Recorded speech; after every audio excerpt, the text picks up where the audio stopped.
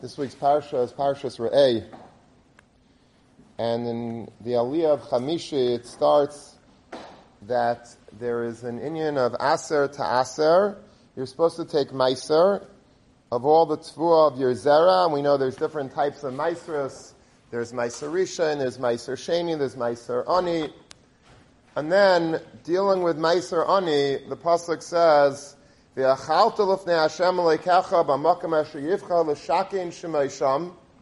supposed to eat Meiser Sheni in the place that HaKadosh Baruch Hu chose to be Mashra Heshchina, to dwell, meaning in Yerushalayim. Meiser Degancha, Tireshcha Vitzarecha tells us the different types of produce that a person is supposed to be eating for his Meiser Sheni in Yerushalayim. And then the Pasuk says something surprising. What's the reason why you're supposed to eat Meiser Sheni? L'man tilmad liyiras Hashem lekecha kol hayamim. So that you should learn how to have Yiras Shamayim. In order to acquire, in order to possess Yiras Shamayim, in order to train oneself to fear the Rebbeinu Shalom, one must eat Meiser Sheni. And it's a pella. What does Meiser Sheni have to do with Laman Tilmud? How by me eating my wines, my grains, my produce in Yerushalayim, how is that going to help me have Yiras Shamayim? And the Mefarshim deal with it.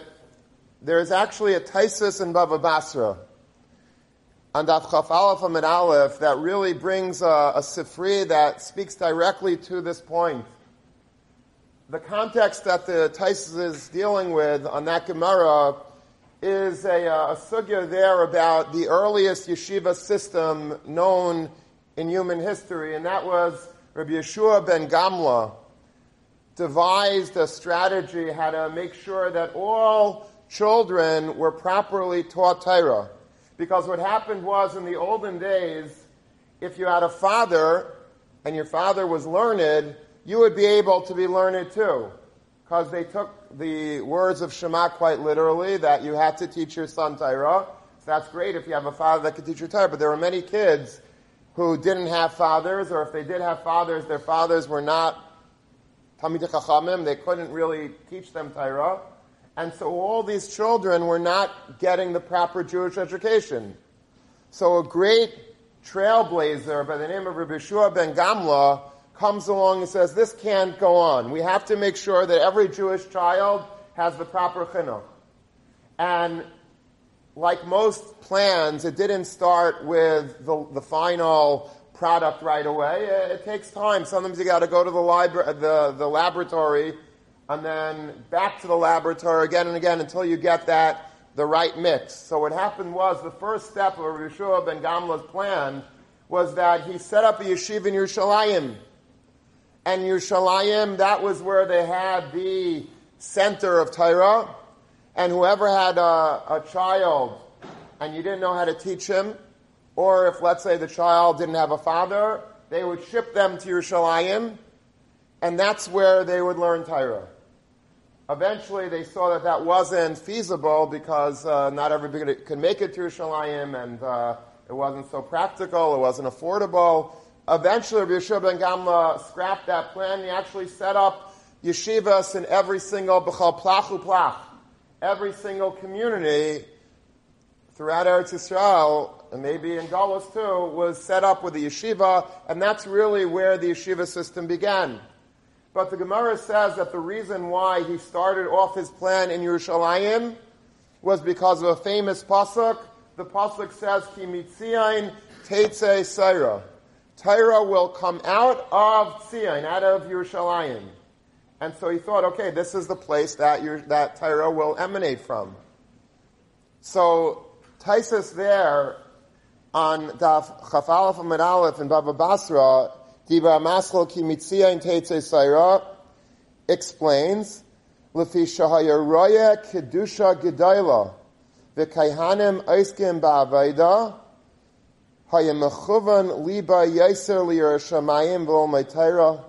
because Yerushalayim was a place that you had Talmidei Chachamim, because Yerushalayim was a place of Kedusha, because Yerushalayim was a place that you saw Kaihanim, you saw the Kayan Gadol, you saw the Leviim sing their Shira, you saw a different scene than you would wherever you came from.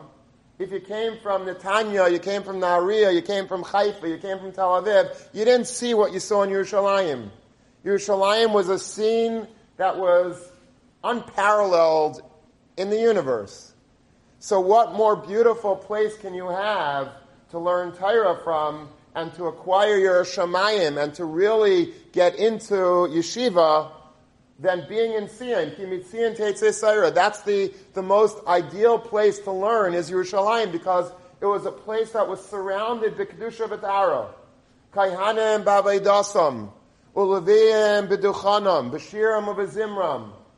It was a perfect place. It was like a utopia for Limud HaTorah, for Yerushalayim, and that's what made Rabbi Yeshua ben Gamla say, let's start it off in Yerushalayim. Eventually that wasn't feasible, so they did it elsewhere. But the main place of Torah, says Taisus, is Yerushalayim. Because there was such Kedusha, there was such Yerushalayim, there was such an elevated status of the people, the quality of life there. The Talmidei Chachamim that were just walking the streets, and the Kaihanim that you saw, and all of the great personalities that were present. There's no place on earth like Yerushalayim. And Taisus continues, Kedarshina b'Sifri, as the Sifri darshans, and it darshans it on the pasuk that we started with this morning from this week's parsha, L'man tilmad liyira. By Meiser Sheni, it says that you're going to eat Meiser Sheni in Yerushalayim. Why? So that you should learn how to fear God. Gadol Meiser Sheni. This is the Lashon HaSifri. Meiser Sheni is so great, Shemevi Lidei Talmud. Because Meiser Sheni will bring you to being able to learn, to having real Yerushalayim. I had to stay in Yerushalayim until I finished the Meiser Sheni.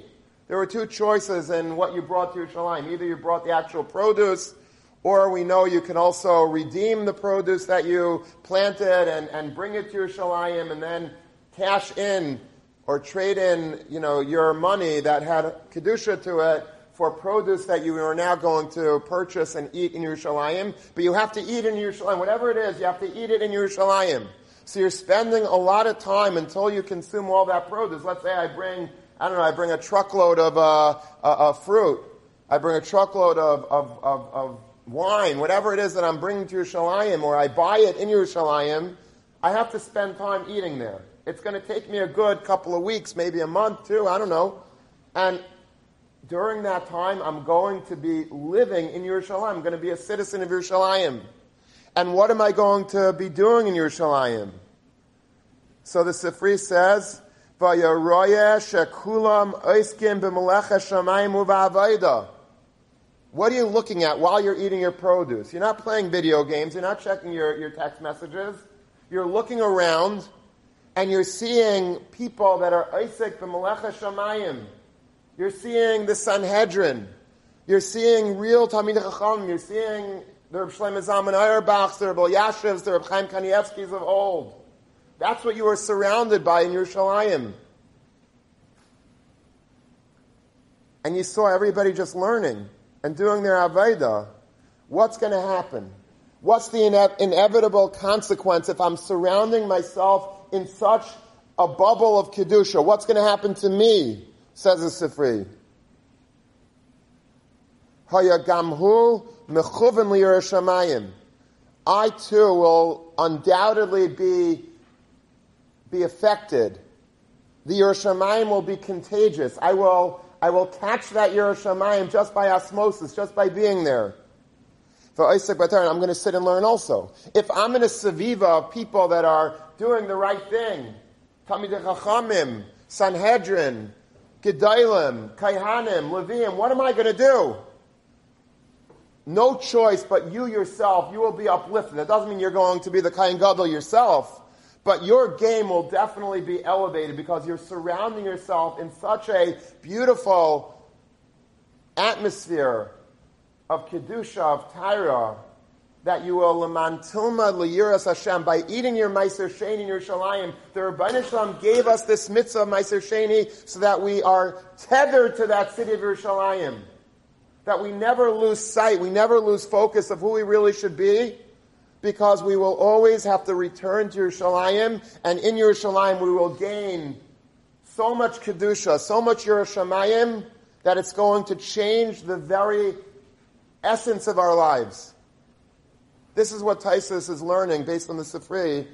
This is why Kimitzin Teitzei Sayer, why Rabbi Shua ben Gamla felt that the ideal place to set up that Merkaz HaTorah, that center of Torah, is in Yerushalayim, because there's no better place in Yerushalayim. We know that. We know that ourselves, right? When we think of the ideal place to learn Torah, after Lander College, what's the next ideal place to learn Torah? Eretz Yisrael. Why Eretz Yisrael? Because Eretz Yisrael is Kedusha. It's Kedusha, it's Torah, there's no distractions, or if there are, it's, we could hopefully put them aside. We see real people, real Kailo Avreichim sitting in Mesiras Nefesh and learning.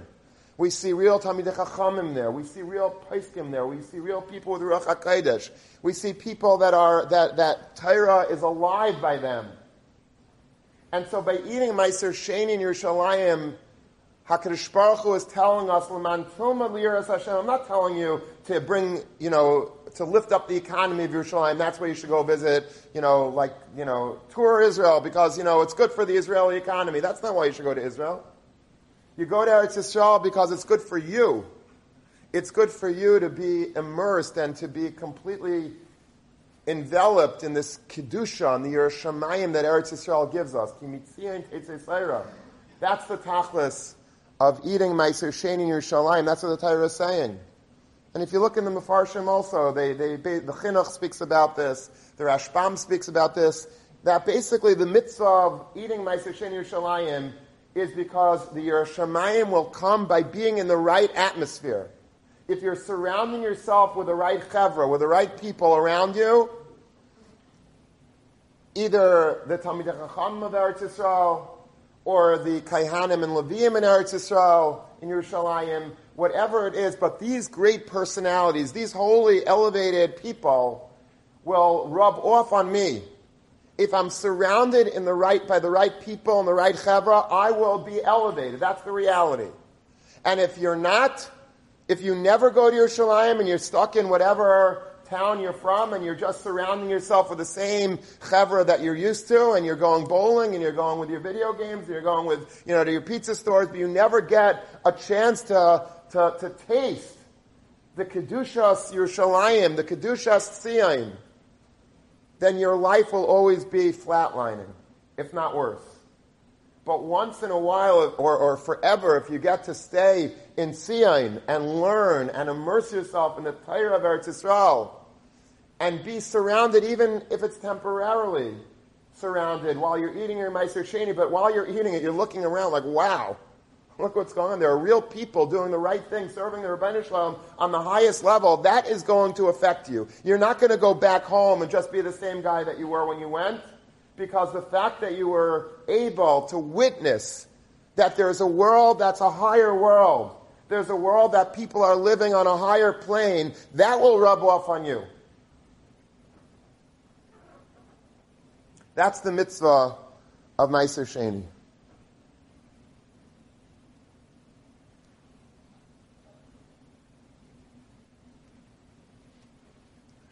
There's a very beautiful Maral Diskin. The Maral Diskin says, Rabbi Shua Leib Diskin was the Rav of, he was a Rav in Brisk, and then he was the Rav in Yerushalayim later, and he was a brilliant, brilliant person. We're going to speak about him more as the year goes on. Unbelievable person. He was probably the most brilliant mind. Him and the Rogachover basically were, I guess, very, very similar brains. The Maral Diskin, they say, was able to look at a tree, and just by looking at it once was able to see the exact number of leaves on the tree.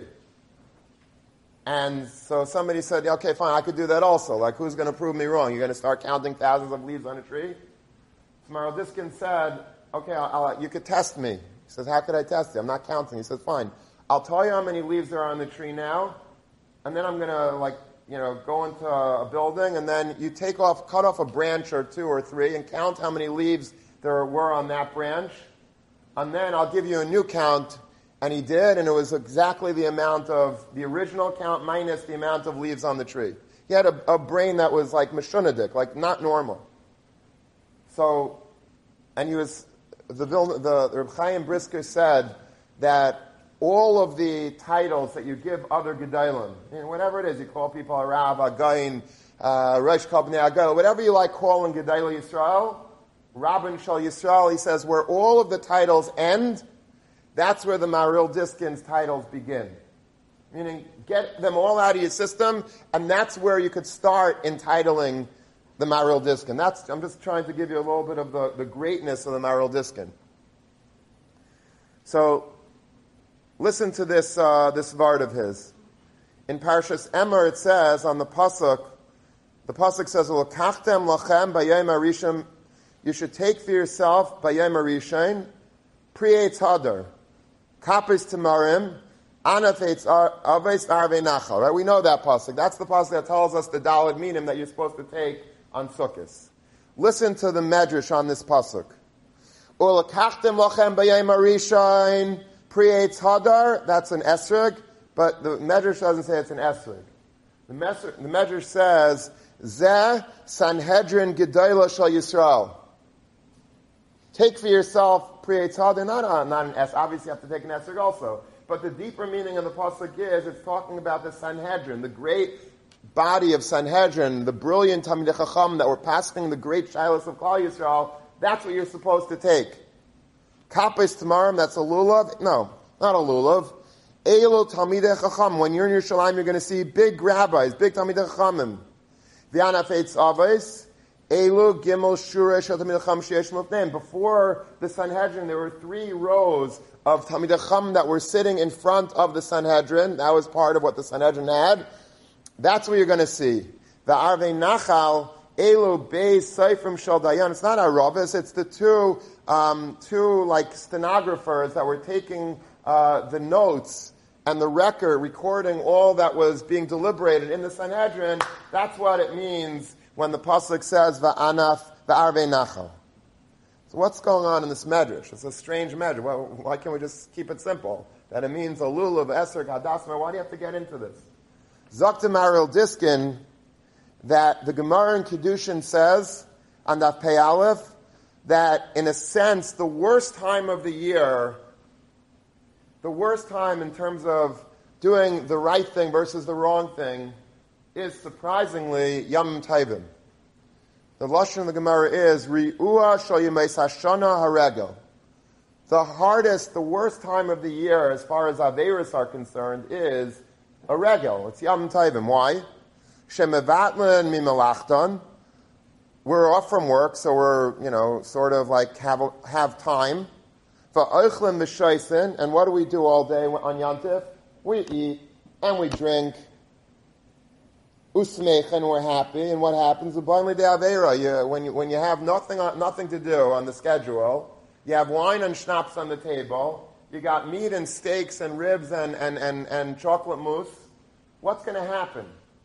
Very often what happens is it brings to kalas rush, it brings to lightheartedness and, joking and lashon hara, rechilos, other averas.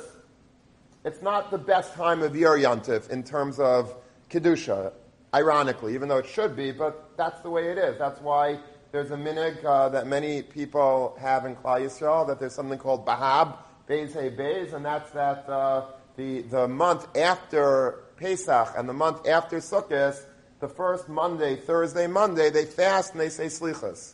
Not everybody has that minig. In certain yeshivas that I went to, they used to do that, not fast, but they used to say the special Slichas. And it's a reality. Why do they have this series of Bahab? Because people on Yom Tov very often do Averis, and there's what to do tshuva from. So, that's the Gemara in Kedushin. So says the Maharil Diskin that once we know that Gemara, that there is that Yom Tov is a hard time, and you could do a lot of bad on Yom Tov. So now we can understand this pasuk of Sukkot, says Maral Diskin, that you're supposed to take for yourself a lulav of Esther. What does that mean? Go to Yerushalayim, see the Talmidei Chachamim, see the Sanhedrin, see the Seifrim, see all of that scenery, be immersed in the Kedusha of Eretz Yisrael and the Kedusha of Yerushalayim, and have that rub off on you to sort of protect yourself, to inoculate yourself from the potential tumah that Yontif could offer. Surround yourself with the right chevra so that the Yontif won't have a negative effect on you. Because Yontif, ironically, could be negative.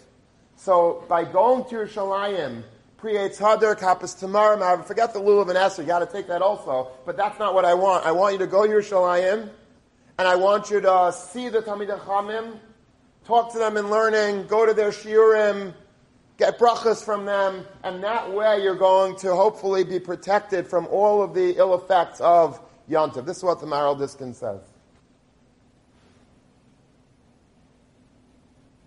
I was wondering about this Maral Diskin, why it is that specifically the Torah is giving us this Eitzah by Sukkot. Why by Sukkot? Why not Pesach? Pesach is also a dangerous time. Why is the Torah telling us specifically by Sukkot that make sure to be in a good chevra? I wanted to add another question.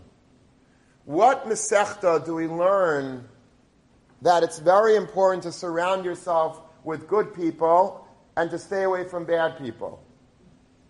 The end of the Masechta. Whoever made a siyum or went to a siyum on this Masechta knows. Masechta Sukkah. The last words in the Masechta are Oy l'rasha v'oy l'shchena, tov l'tzadik v'tov l'shchena. You have to surround yourself by good people. For some reason, Sukkah and Sukkot is the Yontif that we learn this from. Why specifically Sukkot? There's two other Yom Tovim. Why not Pesach? Why not Shavuos? So I wanted to share with you a gorgeous vart from Rav Hutner on the end of this week's parsha, and I think it might open our eyes a little bit to understanding why Sukkot is the time that we're told to go to Yerushalayim to get this oomph, to get this energy, to get this Kedusha, this Yerushalayim, specifically on Sukkot. Listen to this vart. This is a game-changing vart. It says like this. If you look at the end of the parsha where it speaks about the Gimel Regalim, it speaks about Pesach, Shavuos, Sukkot, and it tells us where you should go to be Eila Regel by all three Yom Tovim. The Torah repeats itself. But there's one very important difference by Sukkot that is not true by Pesach and Shavuos, and you have to be Rav Hutner to notice this. When the pasuk says, go on, it doesn't say, by the way, the Torah doesn't say Yerushalayim. It never says, go to Yerushalayim. It always says, go el ha'makom asher yivcha Hashem lekecha. Go to the place that God earmarked for you to go to. The special place in the world. It never says Yerushalayim is a special place. That we know as a Messiah. But it just says, go to the place that HaKadosh Baruch Hu chose. And by Pesach and Shavuos, it uses the same lashon. It says, you should go where? Don't stay home. Go up to Yerushalayim.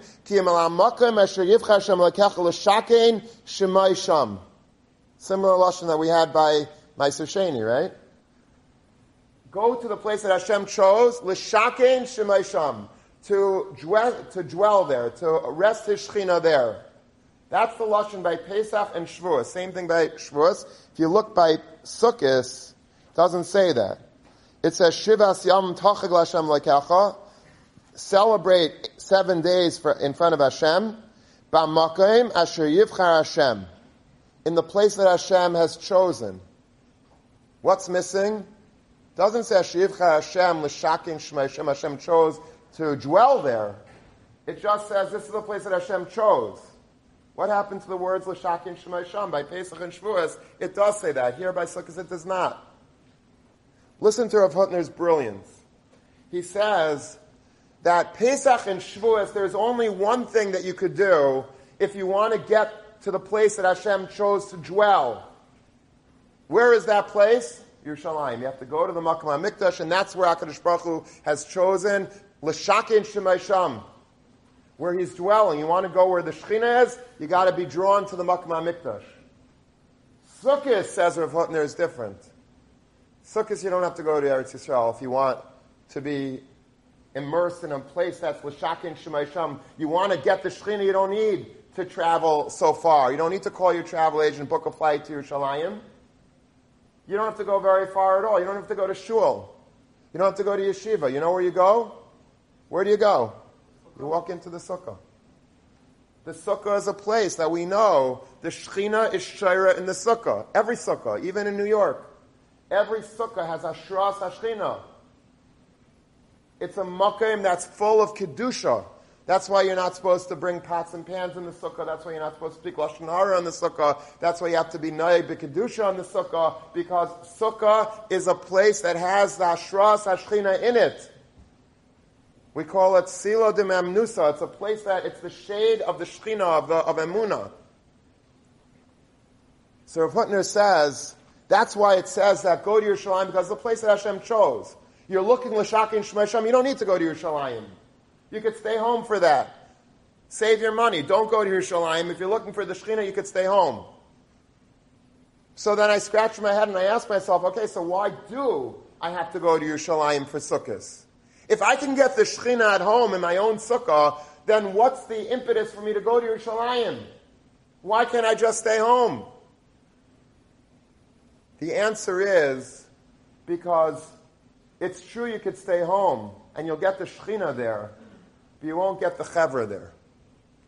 If you want to make sure to have, like the Maral Diskin says, to make sure that you don't have a bad yontiv, you don't come back to yeshiva after Sukkot and say, you know, this yontiv was really bad. I did everything I shouldn't have. I went here, I went there. I didn't have any kedusha, no that. That's because you stayed home. You might have had the Shekhinah in the sukkah, but what was the Chevra like in the sukkah? What was the Chevra like on Chalamayid, in Great Adventure? What was the Chevra like? You go to Yerushalayim. Yerushalayim is a place that's full of kedusha. It's Anaf Eitz Avos, it's Ari Nachal, it's Pri Eitz Hadar, it's Hamid HaChamim, it's Sanhedrin. That's something that you can't get at home. Now, Pesach, I need to go to Yerushalayim for other reasons, because that's where the Shekhinah is. That's where I'm supposed to be Eila Regel to. Sukkot, really the main reason on Sukkot to go to Yerushalayim is not for the Shekhinah. It's for you. It's so that you are able to be immersed in a world of Torah, in a world of Yerushalayim, in a world of Kedusha. That you need to go to Yerushalayim. That you got to pick up yourself and go to Yerushalayim, because that's the place that you can escape the Yetzer Hara. That's what Sukkot. Sukkot is the place that we learn Oila Rasha Oila Shchenav. That's the end of Masechet Sukkah, because Sukkah is really a dangerous time unless you're making sure to surround yourself with the right people in the right place. And that's the place. The place is Yerushalayim. Yerushalayim is the place that we're able to come and immerse ourselves in Kedusha. That's what Meiser Sheni teaches us. That's what the Regalim teach us. To go to Yerushalayim to make sure to see and to look at what real Jews look like. What does a real Jew look like? Go to Yerushalayim. You're not going to necessarily see it at home. But you go to Eretz Yisrael, you go to Yerushalayim, you see what a Yid, what a pure Yid looks like. What Ruach HaKodesh looks like. What a Talmud Chacham looks like. That you need to go there for. You can't really see it that often elsewhere.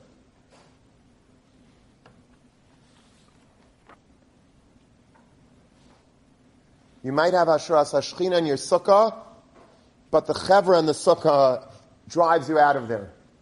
Makes it almost worthless, because you need the right Chevra. Reminds me of a Vard, I think they say it from Chaim Shmulevitz, I'm not sure. But the famous question, why Yaakov Avinu was always, like when he was in his mother's stomach with Esav, every time he passed a Beis Medrash, what did he do? He tried to, Mefarches Lotzes, he was like kicking his mother to get out.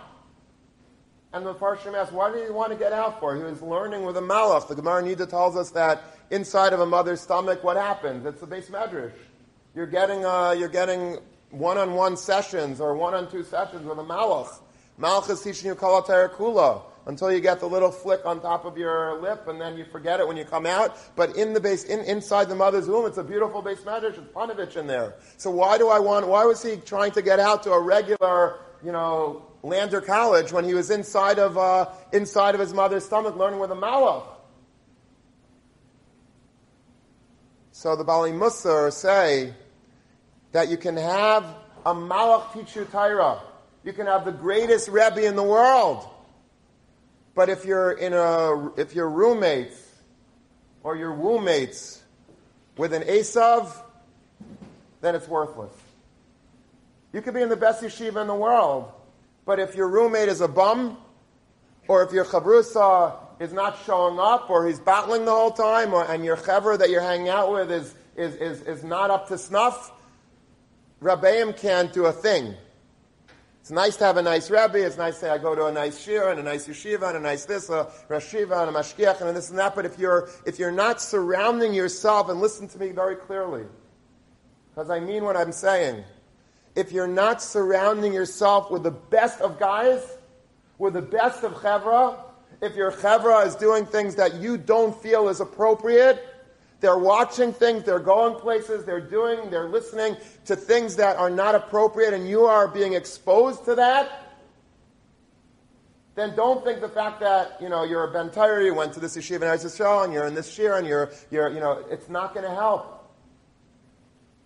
Because you're in the same sviva as an Esav, then even the Malach can't help you. You could be sitting in your sukkah with Ashras Hashchina, L'shakin Shemay Sham, still you got to get to Yerushalayim. You got to get out of that sukkah. Go to Yerushalayim, because that's where you're going to be exposed to the right people and the right chevra.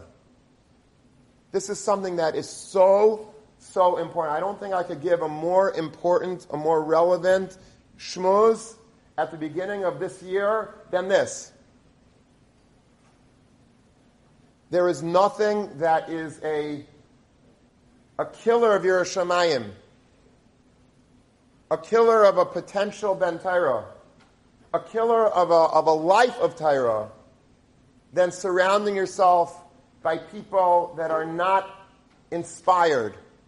I'm not saying they're bad. They might be very nice guys. They might be really friendly, really sweet, really nice guys, and maybe they're ill-informed, and maybe they have weaknesses, and maybe everything else. But I'm telling you, if you're surrounded by those type of people, it's going to be not good for you. And lahavdil, on the other end of the spectrum, if you are surrounded by people that are Toradic, by people that have Yerushalayim, by people that are B'nai Torah Mamish, and their main Iker Dira, their Dira's Kiva is in the Beis Medrash. Whenever they're not in their room, you know where to find them, and it's here. That's the type of chevra that will not only be neutral for you, but it will elevate you. If you could get a chevra like that, there's nothing more precious in the world. They will elevate you, and they will elevate your learning, and they will elevate your shamayim, and they will make you into people that you never knew that you could be. That's the maila and the danger of a chevra. It goes both ways. As detrimental as it is to being with a bad chevra, that's how wonderful it is when you're surrounded by a good chevra.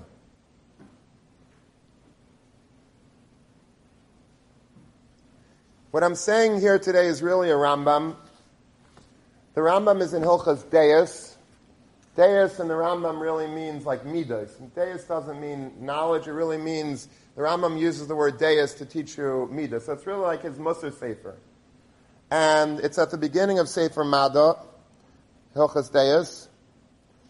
And listen to what he says. This is the beginning of the 6th parak in Hilchas Deis. Look it up yourself. It's a very important Rambam. He says like this: Derech Briyaseh Shel Adam, the way that we're wired, the way that a human being was designed. Lies nimshach b'dei Eisav uv'maisav acharei v'chaberev. He is drawn helplessly. He is drawn in his philosophy, in his mindset, in his actions. He is drawn after his chaver, after his friends. Nayeg keminag anshe medinasai. And he will behave like the people that he surrounds himself with, the Anshe Medina, the place that you choose to live. That's why when you get married in Mitzvah Hashem, your parents chose where they wanted to live, and someday you're going to have to make a choice to choose where you want to live. What are the criteria that you're going to use to choose where's the right place to live? So some people will look at the average median income of that place, how many jobs there are that are available in the vicinity. Are there good school systems there? Are there good, how's the water quality, and how is if you go on a regular real estate site, that's what it says, the public schools, and how good they are, and how good the quality of the environment, the air and the pollution, and the crime. These are all, I guess, considerations. But when a Ben Torah is looking to move somewhere, the most important thing that he has to take in mind is, what is the chevra like? What are the she'ifas of those people? Are the people that I'm going to be surrounding myself in that shul or in that beis medrash, are these people that are learning in their spare time? Is there a night seder going on? Is there a morning seder going on? Are they bnei aliyah? Or are they just people that are coasting or crashing? Because don't think that just because you went to a yeshiva and now you're Superman and you're not going to be affected by the kryptonite of the surrounding Medina. The Rambam is telling us a fact. The fact is that I am affected by the Anshe Medina. The people that I live in, my community, will have a hashpah on me. I am not a rock and I am not an island. I am not going to be able to stay on the level that I want to be at while I surround myself by people that are much, much lower in terms of their Yiras Shamayim and their standards of halacha and kashrus and everything else. It just doesn't happen. It's just a reality. You could be the most chashuva yid in the world, and if I drop you into a community that's subpar in terms of Yiras Shamayim, in terms of ruchnias, you will become subpar. Eventually. It might not happen right away. You'll fight for a while. You'll try to fight the current, but eventually you will sink. That's the reality. It's not my part. This is the Rambam. He says, "Lefichach tzarach adam l'schaber l'tzadikim." So you have to attach yourself to tzadikim. V'leishev etzach chachamim tamid, and always surround yourself. Sit by the feet of Talmidei Chachamim. Always tamid, k'dei shel yilmu mimaseim, so that you should learn from their deeds. V'yisrachik min harasham ha'olchem b'chayshach, and separate yourself, distance yourself from evil people that walk in darkness. K'dei shel yilmu mimaseim. And then he continues the Rambam, and we're not going to say the whole thing, but you should look at it inside. And he says, therefore, if you do find yourself in a bad place, that the people there are bad, and they're not going in the right way, and their hashkafas and their she'ifas are not what yours are and what theirs should be, so you should get up, call a moving truck, and move to a different community. Go to a place that the people are tzaddikim. Find a place that's good and move there. If, let's say, all the Medinas are like that, I don't have a good city. There's no good choices on the menu. Everything is bad. So what should you do? Or there's a reason that I can't move because, there's some army, there's a war that's going on. I'm not able to move. What should I do there? So he says, Yeshev levada yechidi. Then stay indoors, lock your doors, close the shutters, and don't go out of your house. Don't go out. Literally make a bubble for yourself over your house. Order on Amazon a big bubble and have a helicopter drop it over your house. That's what you should do, says the Rambam. And then he says, let's say they don't let you do that. Let's say the people always, they're going to knock on that bubble. And they're going to say, Bamberger, come on, we're going bowling, we're going to pizza, we're going, we're going skiing, come on. What are you doing this weekend, then? Today? But you're going places that are, come on, you could do it. We don't want you to stay alone. We're going to schlep you out of there. What happens then? What happens then, says the Rambam? He says, Yetzei l'ma'arais u'l'chaychem u'l'midbarais v'al yanig atzmim b'derech hatoim. You should go out to the desert. Get a jeep, get a tent, and move out to the desert, somewhere far away that is not surrounded by anybody, and that's where you should live, says the Rambam. And he quotes a pasuk, Kinyan shenema mitneni bamidbar molin archem. Halavaya should be able to go out into a desert and have a hotel, an inn of just guests, that I will not have to be exposed to the bad people around me. The Satmar Rebbe once met the Chazon Ish. And the Satmar Rebbe once asked the Chazon Ish, why aren't we all going out to the Midbariyos? Because, and this is going back to the 1940s, 50s, 60s, I don't know. He says, like, isn't there... 54. So why, he says, why don't we move out to the Midbariyos? We have no Eitzah. Where are we going to live?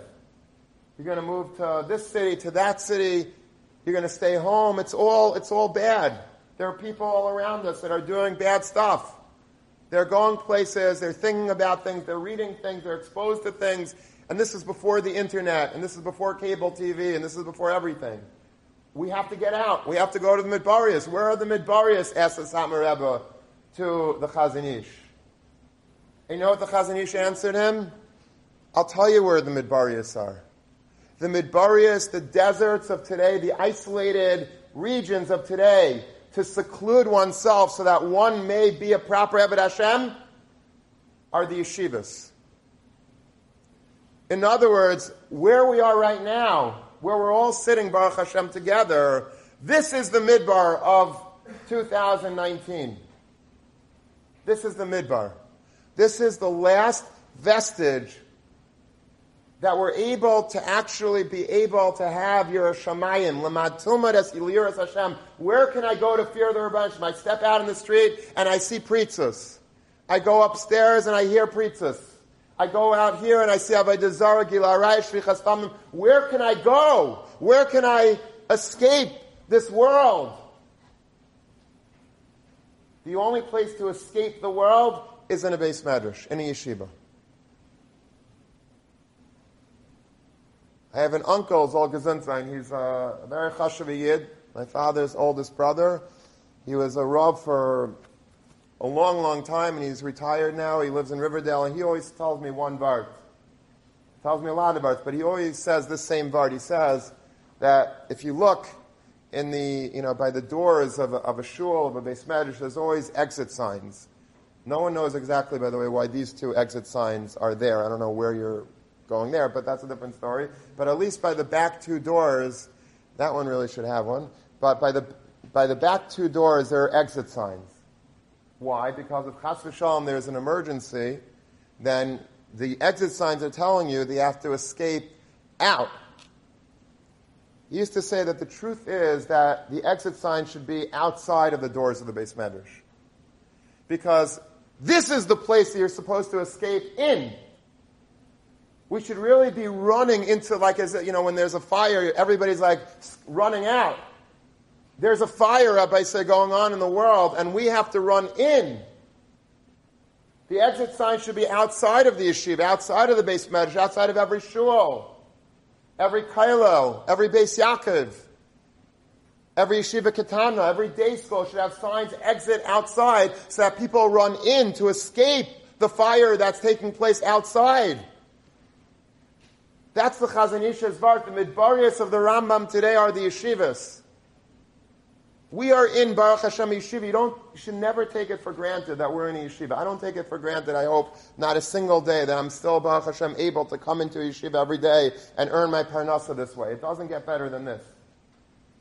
Because it's a very, very difficult world to be in outside. It doesn't mean to say that we shouldn't engage in professions and we're going to have to go out into the world, and that's a different discussion.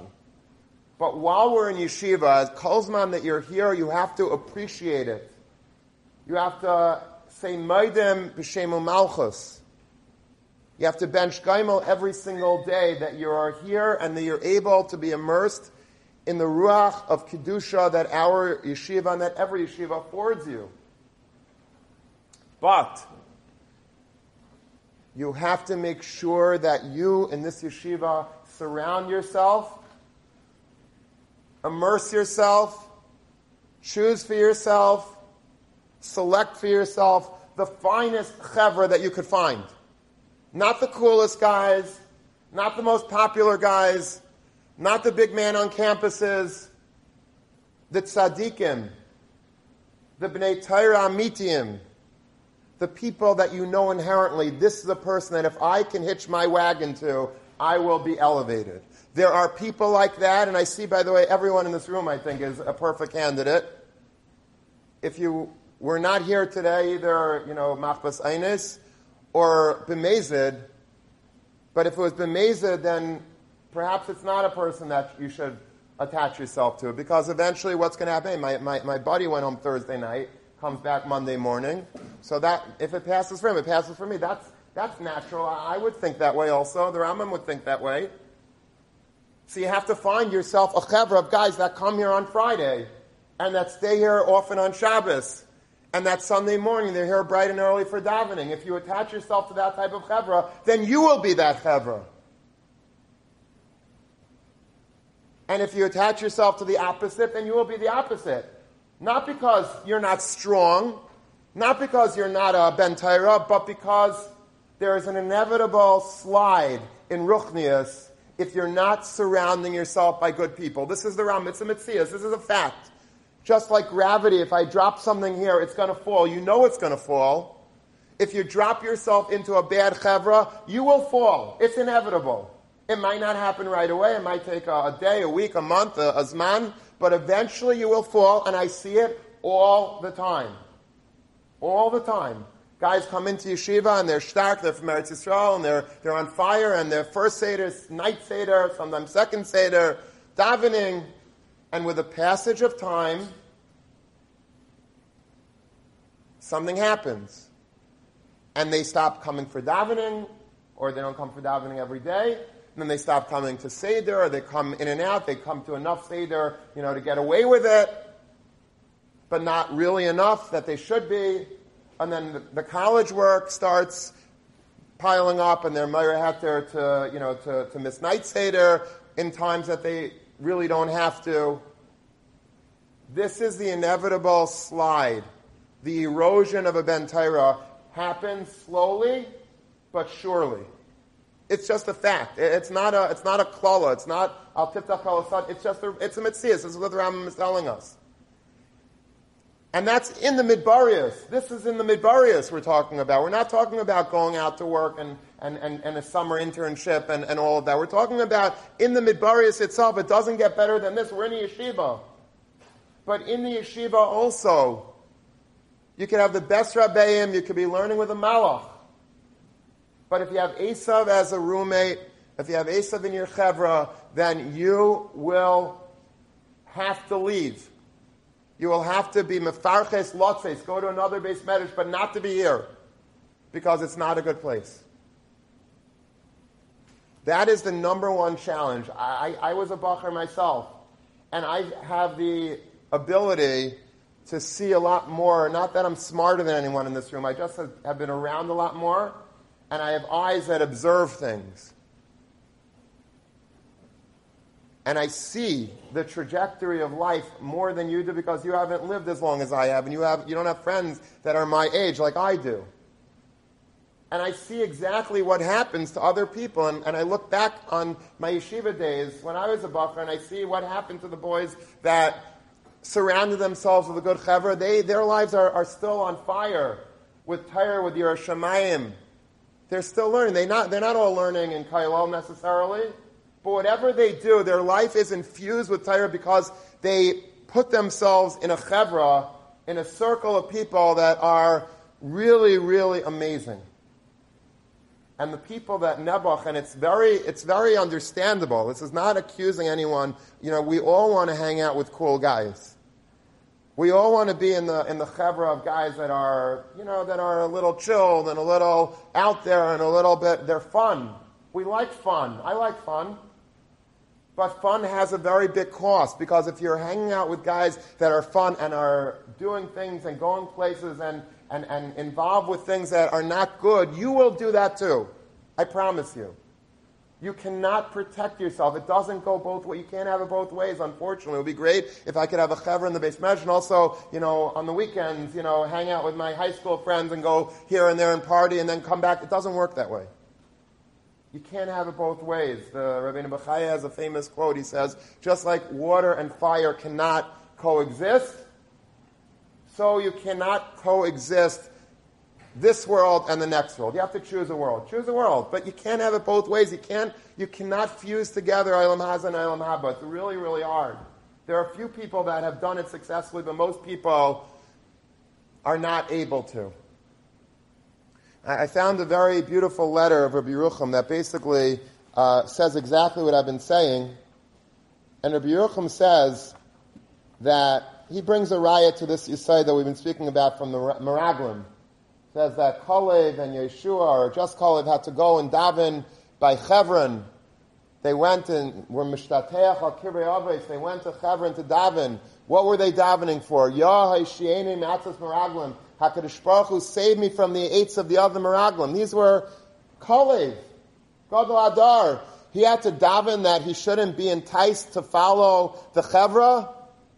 Zok Rabbi Yerucham, yes. You see from that, yes. Don't think that this shmuz is just for me and you. This shmuz would apply to Reb Chaim Kanievsky and to everybody, because that's the reality. Kalev had to worry about a chevra ra. Yeah, he did, because that's the reality. And then he says that he says an amazing thing, and he's sort of speaking to his Talmidim in this letter in a way that I sort of did, and maybe I got it from him, but listen to what he says. He says it's so important to stay away from a chevra. He says, Atem tzire yamatem, you, Talmidim, you're still young. Terem niklatu etzlachem uvdos v'nisyanis. You haven't really experienced all that many experiences yet. You've experienced a lot, but not relative to people that are older than you. You're yet, a little bit still wet behind the ears in terms of the school of life. Mehem lomay darchei achayim u'pisrainam. That you have the ability at this point to learn the true ways of life and how life will run its course if you're not careful. He says, Ani ish zaken ani. Rabbi Yerucham says, I'm an old man already. I didn't say that about myself. It might be true, but I didn't say that. From daily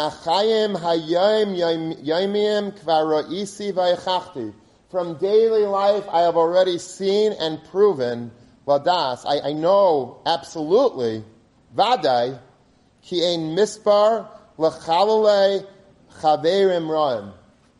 The amount of corpses, chalolim, rabim chalolim ipilo, corpses, the amount of corpses on the roadside of life that have been slain by a bad chevra, you can't count them, he says. How many people would have been B'nai Torah were they have to just associated themselves with the right people? The reason why many people are not what they should be, even if they're good balabatim, let's say, they're fine balabatim, but they're not what they should be. They're not learning as much as they should. They're not doing the right things. They're not going on the right places. They're not doing all the things that they really could be doing, is because they made bad decisions in life in terms of where they chose to live and in terms of the chevra. He says, "Ein mispar l'chalei chavemram." You can't count. It's innumerable, the amount of people that have been lost. Not lost to Yiddish. They're not off the derech. They're fine. We're not talking about bad people, but people that really could have raised the bar of their life in terms of Yiddishkeit had they moved to the right cities.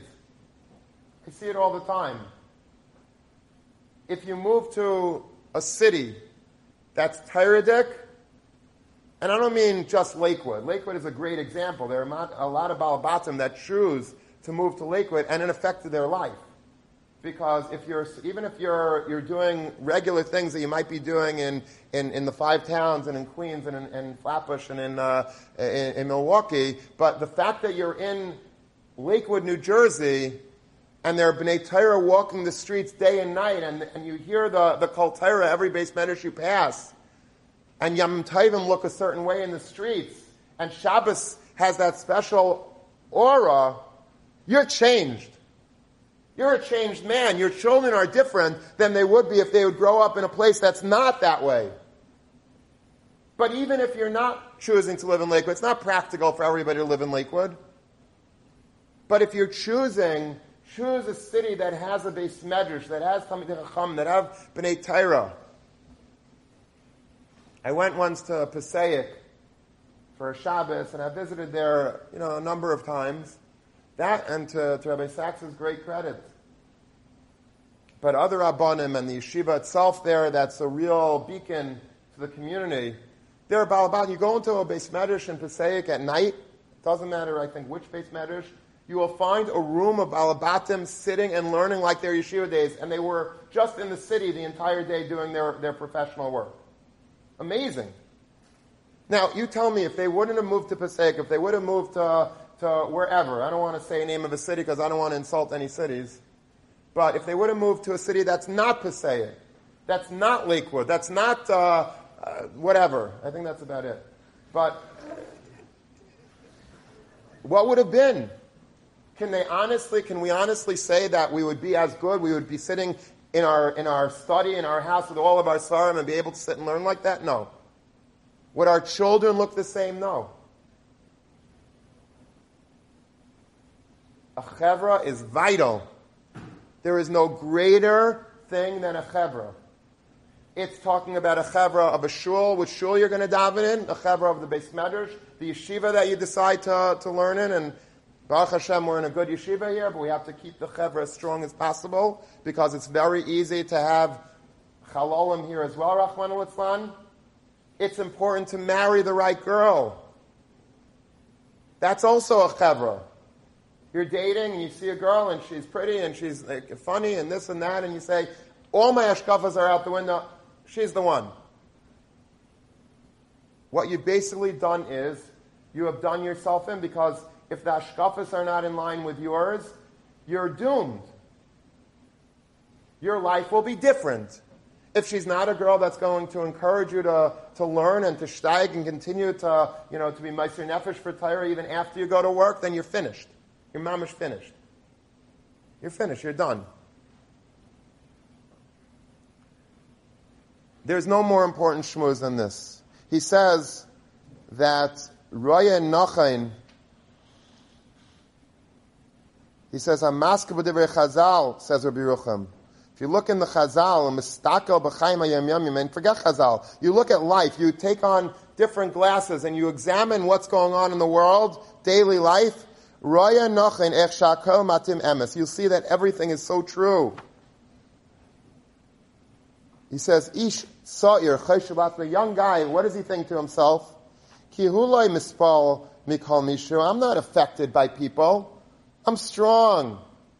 I have a coat of armor around me. I'm immunized from any bad chevra. I'm so strong. I'm so frum. I'm so on fire. No one can change me. That's what a young person thinks, says Rabbi Yerucham. Kishani eni writes of a davar, when I don't want something, ani merik al chaver misachim. I use my friends, the chaver that I have, I use at my disposal. If I want to learn from them, fine. Otherwise, if they're doing something wrong, immediately I'm gonna chuck them. I'm gonna use them for what I need them for, and I'm not gonna use them for what I don't need them for. That's how it's gonna go with my relationships. Like Kainu das Chazal, there says Yerucham, I beg to differ, because Chazal say otherwise. Vehem v'divrayim emes, and the Chazal and their words, their messages, their secrets are all true. Baduk u'menusa, this is all tried and true, this is tested. Yeshua ben Nun, v'Kaleb ben Yefuneh, nitzlu mecheves ram, they were only spared from the bad chevra, not because they were so stark and they were Talmidim of Moshe Rabbeinu and they had the Messiah and they were by Har Sinai. No. All of that would be out the window if they were surrounded by a bad chevra of the Meraglim. Ach v'rak b'riboy tfilos v'shituach al kivrei aves. They davened, They prostrated themselves by Kivrei Tzadikim. They went to Maris Machpelah and they davened their hearts out. And then they eked out a victory by not being influenced by the Meraglim. They weren't able to change the Meraglim, but they weren't influenced themselves. But were it not for that, they would have been on board with the Meraglim. Whatever you want. We're part of your Chevra. Here we are. Hineni.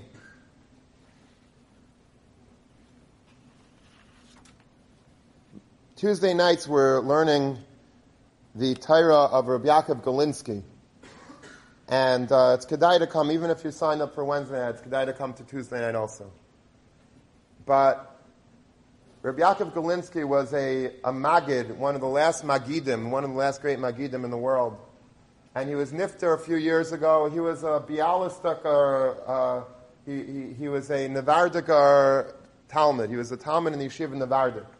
So he had the Musar and the fire of Nevardik. He was very funny. He was like a great mix. He was very entertaining, if you can use that word about him. He packed crowds. Every time he spoke, wherever it was, standing room only. SRO. He once said the following story. He says, when I was a young Bachar, I heard this story. He grew up in the Soviet Union, when the Soviet Union was really the Soviet Union with the KGB and all of the, the communists ruled, and they didn't allow any talking. Everything was bugged, and there was always people spying on one another, snitching on one another, being sent to Siberia. He says the following story. He says there was once upon a time a Yid that got out of the Soviet Union. He's already an older man. He didn't grow up with Torah, with Yiras Shamayim, with Yiddishkeit, because in the Soviet Union they didn't allow any of that. But he was from, he was one of the refuseniks, maybe he was from. Anyway, when he got out of the Soviet Union, he didn't really know how to learn at all. He didn't know how to read Hebrew, probably. But every night he went to a Daf Yomi shir. So Daf Yomi shir in the community that he was in Eretz Yisrael, and he went every night. He didn't understand the word that was being said by the Daf Yomi shir. And he worked hard the whole day, and he would start dozing off. As soon as the Rav, started giving the daf, he started snoring. He started dozing off.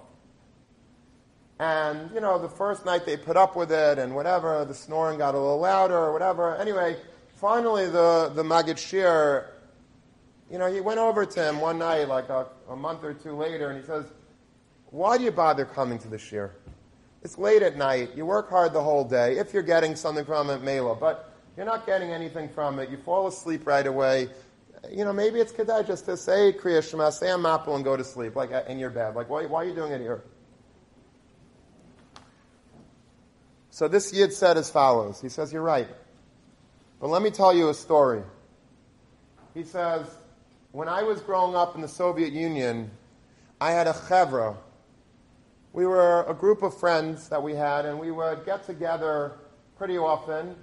And we got together in in a hidden room, and we basically, or a lot of the people in the chevra were very anti the communists, and they were devising different strategies, how we're going to undermine the government and what we're going to do to get around them and maybe to pull them down and they were strategizing against the government, which is like the biggest lav in the Soviet Union. But they were doing it. I wasn't really part of the chevra, part of that discussion. I like just being part of the chevra, but I wasn't part of those, strategic discussions they were having against the Soviet Union. But sure enough, the KGB got wind of this chevra, and that they were plotting against the government, and they were sent in front of the authorities, and there was a court case, and they had bugging equipment in that room, and sure enough, the judge read, okay, this guy, he said this against the government, and we're going to send him to Siberia for 20 years. And this guy said this, that he was going to, maybe sabotage a train on the way to Bialystok or whatever. He gets 15 years. And then this guy said that he's going to, go to the Kremlin and start protesting. He gets 35 years. And this guy, Yitzchak, is the guy that we're talking about. He goes to Siberia for 18 years. So Yitzchak gets up in the court and says, Your Honor, the other people, at least you said what they did. And that there's a crime and there's a punishment. He says, what did I do? You didn't even read and you didn't tell me anything that I did wrong. You punished me without a crime. I didn't do anything. So the judge said the following quote: if you sit together with them, then you're a part of them. If you sit with that chevra that's speaking against the government, then you are chayev because you're part of the chevra. And he was sent to Siberia just on the basis of him sitting together with the same chevra. Rabbi Yitzchak explained later in life to this Daf Yomi Magid Shir. He says, I don't have any background in yeshiva. I don't know what side of the Gemara Rashi is on, what side of the Gemara Taisa is on. I can't read. It's all Chinese to me. So why do I come to the Daf Yomi Shir? Because I hope that after 120 years, I could say, I might not have understood a word, but I want the schar of these tzaddikim that do because I'm sitting together with them.